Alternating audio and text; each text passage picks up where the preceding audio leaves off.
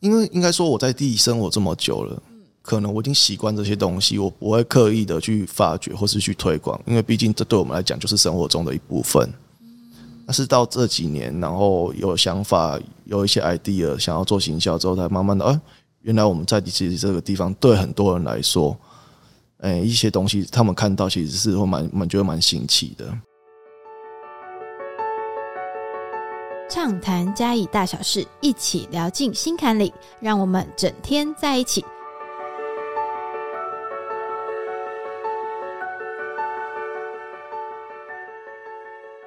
Hello， 各位听众朋友、观众朋友，大家好，欢迎来到这个节目。然后呢，我们今天先请我们的来宾先简单的自我介绍一下。大家好，我是嘉义顺发製油，现在是第4代回来解放的返乡青年。那今年就读嘉义大学农场管理，刚毕业。对，你叫什么名字？我叫张世豪。张世豪，对。好，那就是你刚刚说你们家是就是顺发製油，对。那製油是哪一个种类的油？我们做麻油、花生油、苦茶油跟香油。那就是你刚刚讲说，就是你那时候是应该是你刚刚我们在节目前有稍微聊一下嘛，你说你是第4代。然后你当初就是为什么会想要回来，就是家里跟就是一起做製油这件事情？因为从小到大就是看到爸爸或是阿公还有家里的人在帮忙在做这件事情，其实会发现这个传产的东西是说真的要传承其实蛮不容易的，因为很多年轻人不愿意回来做这件事情。那尤其我们用在地的原料做加工，我是希望说我回来也可以顺便一起多做一些创生的事情，来回馈六角在地这个地方。所以你们是在六角嘉义县的六角乡吗？对。那你当初就是回来的时候啊，就像你刚刚所说的，就是回来就是要传承这件事情，你有没有印象很深刻？你要传承你们家的製油这件事情，有没有遇到什么特别困难或你很印象深刻的事情？特别困难的事情，就像在说。一开始我其实回到家其实是没有什么想法的，因为生意稳定，然后爸爸自己有自己的作风，没有办法轻易去改变他的思维。对。那其实我觉得制程方面是我一直在跟同行做很多更新啊，或是改变。你说制造过程？对，制程。对，就是再规划说，新厂的部分师傅会不会比较好上手，或是传承我们的经验的时候。可以比较好的告诉他们说，原来我们要这样子做，然后他们会比较容易理解。那其实是后来到嘉义大学农场管理的时候，整个视野打开，然后学到一些农业相关的知识以及行销方面，我在外面修课的其他很多东西，然后一口气回到家里灌回来的时候，爸爸受不了，对，他没有办法理解我们现代年轻人所要经营的思维。因为在我的认知，我觉得没有夕阳产业这种东西。只有你在这个时代有没有跟得上转不转型的成功。对。那你后来就是这样子做了7年，你是怎么跟他沟通的？其实一开始大家最直接的方式就是宣泄自己的情绪嘛，就吵架。对。那我后来学聪明，我是借由比如说外面认识的一些老师啊，或是老板，或者是一些朋友，那在于他的历练或是工作上面，在爸爸对他来讲，他会比较信任这些人，然后借由他们来去跟我爸做沟通。那你就是在这7年，你觉得你们之间的沟通啊，或者是你有做了什么样子的突破吗？就是在製油这一块，或者是在家里的家业的整个方向。像是在这几年，前4-5年，这样出去撞的比今年重，我没有拿家里的资源或者怎么样，就是单靠我自己的想法去做这些事情。那其实蛮受挫的，因为毕竟一个年轻人要出来跑通路或是要资源的时候，人家第一他不认识你，第二你们家品牌对他来讲是一个陌生的东西，所以是后来慢慢累积到后来这几年一口气回来的时候，我才发现原来我前面做的这些事情有达到这个效果，不然其实那时候当初对自己其实还蛮没有信心的。但是就这几年的资源啊，一些成绩所做出来之后，爸爸看得见原来我在外面忙这些事情，是有回馈，是有所成绩的，他才会慢慢的认同我。所以其实就是这几年一直慢慢的在累积，就是可能原本我们在外面，然后你可能就是去跟很多人交流，但大家可能并不懂说你们在讲的是什么。那经过几年的累积之后，你再回到家中，爸爸现在已经开始可以接受你的一些说法了吗？对。那你们像今年这样子，你有什么一个比较新的想法或突破吗？就是跟以往在于我的行销认知，我想要做的一些事情相对来说会是比较辛苦，需要长期规划的。就像地方创生这件事情来讲，它是需要累积很多很多的小能量，然后凝聚到后来一口气，原来六角有这么多漂亮的地方，这么多棒的农产品，还有在地的一些人情味，一些文化教育。所以我觉得再来我会想是在六角在地办一些小旅行或是餐桌，然后结合式那种教育这一块，然后我们整合在地的业者一起来做这些事情，但是前面要有共识。你刚刚有说到地方创生嘛？就你讲的，因为其实地方创生已经这个题目其实已经好几年了。那你目前在六角，你接触到的地方创生，还有就是你对他的想法是什么？六角地方创生，像我们前阵子在用酒有办市集，对，是跟在地的业者，还有一些返乡青年，然后回来他还办一些活动。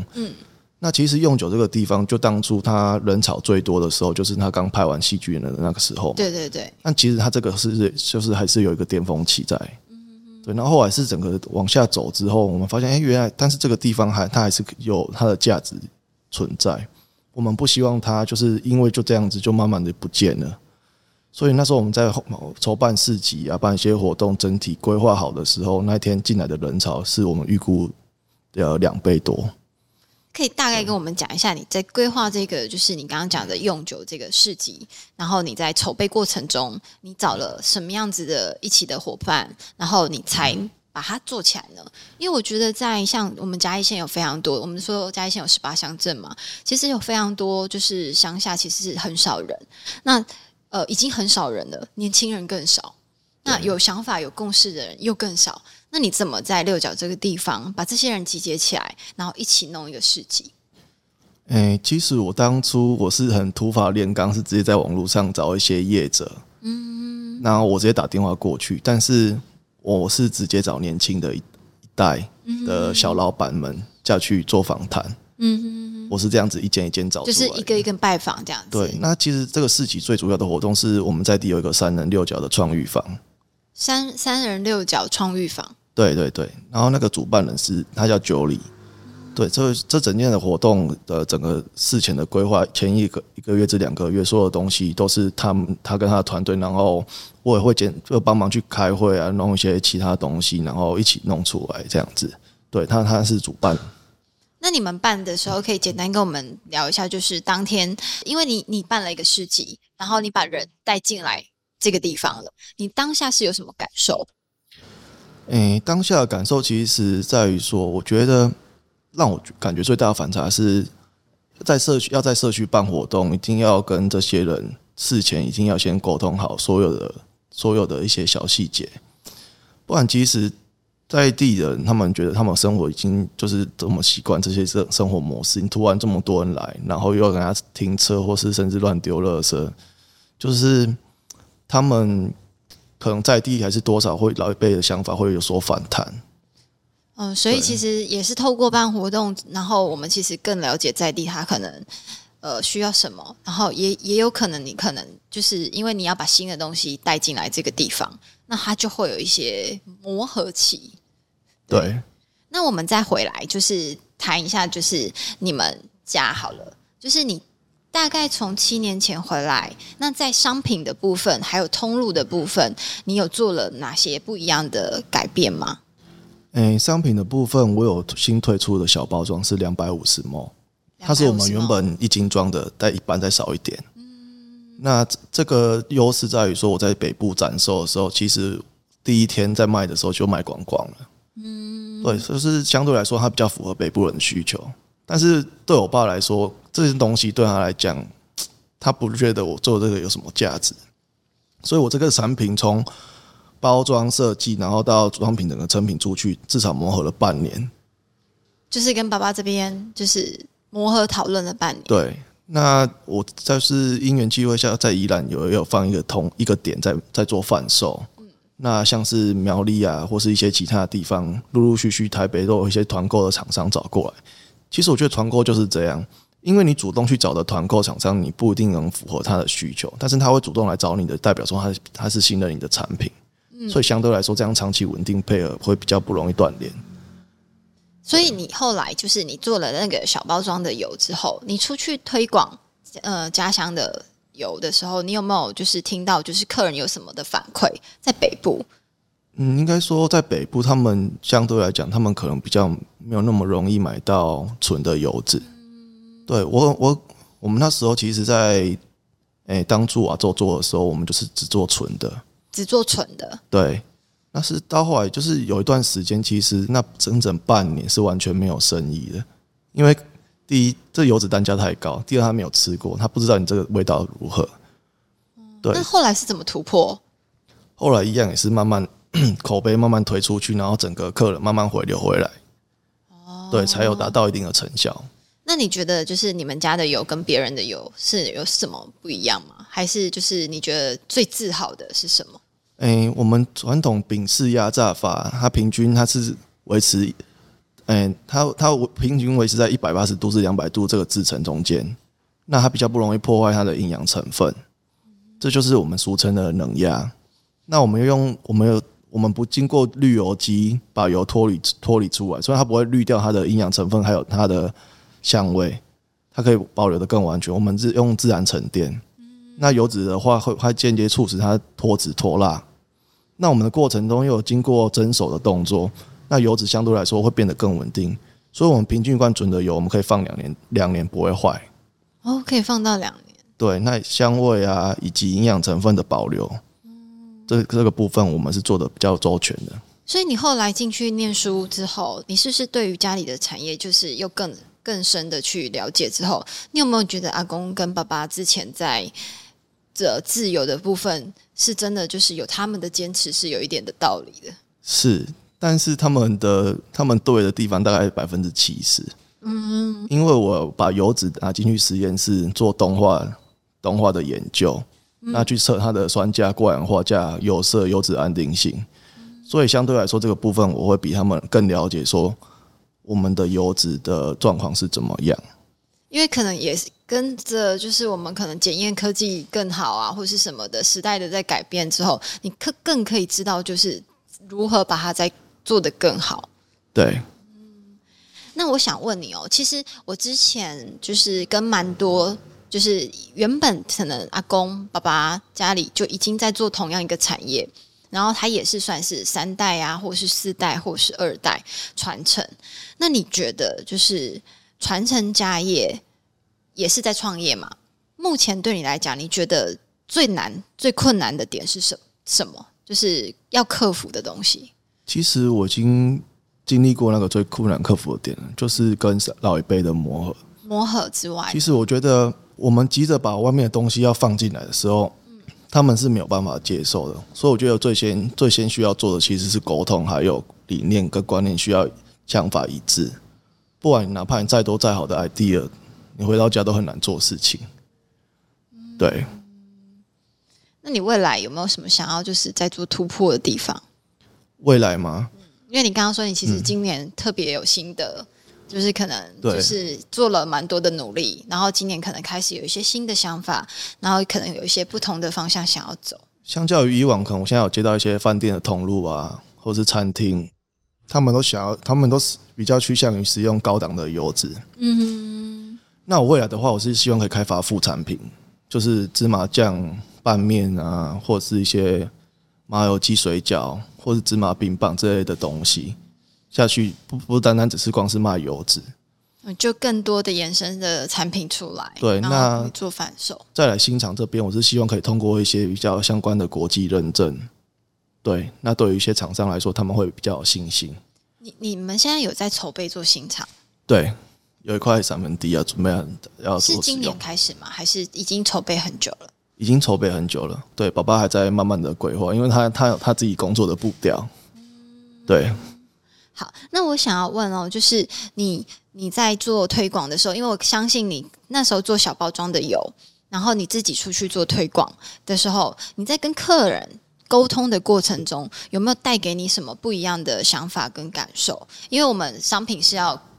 客人要买单嘛，那你在沟通的过程中，你有没有什么不一样的体验？其实我最深刻的体验是在嘉义县那个县府广场来摆市集的时候，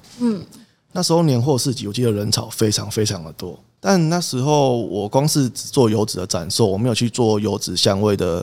就是拓展出去让人家闻到这个味道。你说它的香味？对，因为这种东西其实最直接的，客人只要闻到喜欢，他自然而然他自己会来买。因为哪怕我讲再多，对他来讲，就是大家都会说自己的产品好，但是你的产品到底好在哪里，他感受不到。所以我那时候其实第一天的生意蛮惨淡的，我回到家很失落。因为我想说我在地做这么久了，其实应该也是蛮多熟客，或者是应该有一定的知名度。那是到后来隔天，我是直接把那个就是拿卡式炉，然后煮一些麻油鸡，在当下直接用麻油下去做爆香，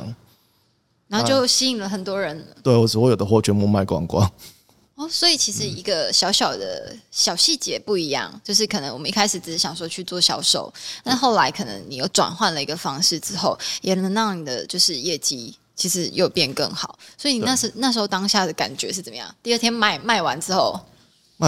其实相对来讲是对自己也是一种肯定。那回去跟爸爸呢？他会知道你卖完吗？他无话可说，因为其实当初他追着出去展售这件事情对他来讲没什么，因为会来买的客人自然而然会自己找来店里。但是现阶段这个年代，我们是要自己主动去找消费者嘛，或是我们应该更主动的去做一些行销的部分。对，所以其实那个卖完的那一刻，然后当下把钱拿给他的时候，其实他也是就是对自己的儿子蛮自豪的这样。对，因为其实他不是一个善于沟通的一个人，我也是，但是我们间接因为这一件事情有达到一些共识，有感觉关系有变好吗？有，就是透过就是一起做一件事情。因为其实在做这个节目的时候，其实也真的采访了蛮多就是跟家里的人一起共事的。那其实好像传统产业，然后年轻人回来接棒，他希望有一个新的方向的时候，吵架是难免的。可是如果可以走过这一关，未来其实真的就是会被肯定，然后大家也是会真的觉得还不错。那我想要问就是其实现在嘉义其实越来越多人回来创业，我相信你应该有感觉，就是说你可能出去摆市集的时候，或者是说不管是嘉义县市，有很多人都会回来嘉义，然后返乡嘛。那因为你曾经你之前也说你在推广地方创生，那你有没有什么东西或者是什么理念想法是想要给这些可能他也想要回来嘉义创业，然后或者是说他刚刚想要自己回来嘉义，不一定是创业，可能是在这边生活的人说？我觉得现阶段这个年代啊，哪怕我们创业，不管做什么也都好，各行各业都好，我觉得我们就是要打团体战，尤其是在农业这一块。对，其实很多小品牌的串联，可能会就像鲜乳坊这样子，它是借有很多小品牌的资源，然后大家互相交流，共荣共好，有共识之后，慢慢把鲜乳坊做成一个大品牌。我觉得这个年代就是已经在趋向于这个趋势了。比起你一间独大，你做的再多再好，那其实倒不如是大家一起，分享自己各自的资源，一起做起来，其实会比起你一个人赚得多。对。那你觉得要创业当老板的人需要有什么样的特质？需要什么样的特质？对，我觉得很多成功的大老板，不光是智商或者是在生意场上的一些做人也好，为人处事的态度也好，他们的情商其实也很高。对，所以有一句话是说，你在处理一件事情之前，要先处理好你的情绪。很多人都本末倒置，因为在情绪当下上来的时候，其实他会把事情一并的处理。那说真的，不光是没有办法达成效果，甚至会就是伤了彼此的和气。对，所以我觉得，这个部分其实蛮重要的。那我们来谈谈你的故乡六角这个地方。就是因为你做地方创生嘛，因为我一直就是蛮好奇，像你这么年轻，然后就会想要回来跟大家一起做地方创生，然后想要更多人进来六角这个区块，因为它就是要让那个青年返乡嘛。你对于六角这个地方，你有没有什么特殊的情感，还是你觉得它这边很值得大家来的特点是什么？很值得大家来的特点在于说，像是蒜头糖厂嘛，或是故宫南院，然后用酒干妈店，然后甚至那个有一个彩绘合体很漂亮，我知道那个还有一个那个什么那个苦练，那个是在那边哦，苦练花，对，就是那个隧道，那个是在脚踏车步道，对，那个也是铺子溪，对，那个也是在六角嘛，那边真的蛮美的。所以其实因为应该说我在地生活这么久了，可能我已经习惯这些东西，我不会刻意的去发掘或是去推广，因为毕竟这对我们来讲就是生活中的一部分。但是到这几年，然后有想法，有一些 idea 想要做行销之后，才慢慢的，原来我们在地其实这个地方对很多人来说，一些东西他们看到其实是会觉得蛮新奇的。最后我想要问你一个问题哦，就是说你接下来开始就是你们有新厂了嘛？那你跟爸爸这边有什么样未来的规划跟展望？还是你们有想要继续？刚刚有说会做更多的通路的食品之外，在本身自由这个区块，你们有什么样跟之前是不一样的吗？在于加工的流程来说，我们会做一些就是像是我觉得因为光是自由这个部分，那个热气这个部分其实是蛮多人会受不了的。热气哦，对，因为我们其实对于因为各行各业都有，我觉得都有它很专业的东西。其实我们对于整个自由的流程，我们可能没有办法像你那么透彻。我印象很深刻，上次有一个做酱油，他就来的时候，我们那个化妆师就说他皮肤很好，他就说因为那个做酱油要一直被蒸汽蒸，对，所以做那个自由应该也是一样，自由也是一样，因为我们每个流程需要经过水蒸气把它油脂逼到极限最大化，然后相对来讲也是变相让油脂稳定。这个部分光是在厂房里面，其实蛮多师傅一般人他就受不太了。对。那就像你讲的，因为其实现在很多创业当老板的人，他们我觉得大家都有一个共同的心声，就是员工很难找，很难找。那你们一样也会有这个困扰吗？对。那你们现在怎么样去突破这个东西？所以包括厂房这个通风的部分，我去到食品厂，我看到一间专门在给人家做通风规划、做风扇的。其实它平均这样整套规划下来，厂房可以降到3至4度。所以我觉得你愿意把你的工作环境调试到一个最适合、最舒服的状态，其实你不怕你找不到员工。对。所以这个部分还是取决于老板自己愿不愿意下去着手、下去思索、下去做改变。对，就是你这样子经营7年嘛，你在推广你的自由、你自己有的这个品牌的这个过程中，你有没有什么心得可以跟我们大家分享？就是可以从一开始你想，因为你讲的你开始的那个撞墙期，对，我蛮想要知道的，就是说你那个撞墙期后来你怎么把它走过去？其实我觉得这种东西就在于说，可能我开始创业，我想创业，我想做一些事情的时候，每个人都会把事情想象的非常的美好，一些小细节啊，甚至未来我再来会怎么走。但是有些东西就是真的要实际下去走过，下去撞过墙壁，真的吃到苦，真的吃到铁板之后，你会花很多时间，然后下去想办法去突破这道坎。你有没有？然后会遇到很多不一样、各式各样的朋友，再去做交流，然后才会慢慢走出来。不然，其实一个人那时候其实也是很失魂落魄。就是你能不能跟我就是大概再更具体的讲一下，就是说你觉得就是你的所谓的撞墙期到底有什么比较具体，就是你印象很深刻，让你就觉得很撞墙的事情？很撞墙的事情吗？对，再更具体一点哦。我们都会讲说撞墙期嘛，但是应该会有一些事情的发生，让你觉得怎么会这样？然后但是你后来就像你刚刚讲的因为有朋友帮忙，然后你走过了。很撞墙的点在于说，可能你想要做行销，那爸爸没有共识，他对于来讲，对他来讲，就是这种东西是不需要花钱的，他觉得这个东西没有价值，那我可能在撞墙期，我再怎么难熬，我还是自己会去想办法去拿一些政府的资源也好，或是我能力范围之内可以拿到曝光的东西，然后自己下去做。就是在撞墙期的时候又很累，又逼着自己去做一些事情。那个这就像我们跑步一样，可能跑到后来你真的喘不过气，但是你又多跑那1-2步的时候，那就是在提升你体能的时候。这样，我那时候就是这样子。那你后来就是靠自己的能力啊，也做出了一些成绩，所以爸爸就开始认同之后，他就是可以跟你开始一起想说可以做一些改变。对，因为对他们来讲，他们一方面也是看到过程，然后也一方面他也在乎结果，所以我觉得要回家传承这个部分，其实要有非常大的勇气。不然，其实我觉得心理素质不够强大的话，我宁可出去外面工作就好了。因为毕竟我付出的东西跟我得到的东西，我觉得那是不成正比的。但只因这个家业是我们的，所以我们才会愿意心甘情愿。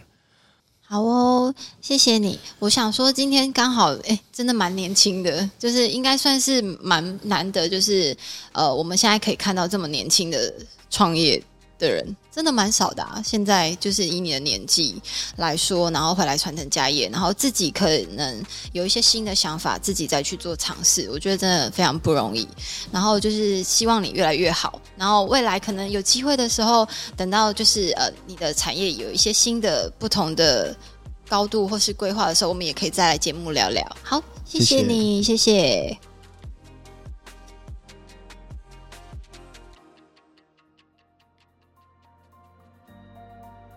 嘉义其实对我来说是一个非常舒服而且自在的空间，这样，因为本身是来自花莲，那小时候其实没什么机会可以到西部这边去就是生活这样，那所以其实刚开始大学过来的时候就发现，其实这里的环境跟花莲并没有差太远，对，然后它不会过于拥挤，也不会过于的说荒凉怎么样这样子，所以其实我生活在嘉义市，那需要的东西其实周边都取得得了。那如果需要一些就是旅游的这个空间啊，或者山海的这些漂亮的风景资源也都有，对，所以其实对我来说，嘉义是一个让我生活的非常自在的地方，这样。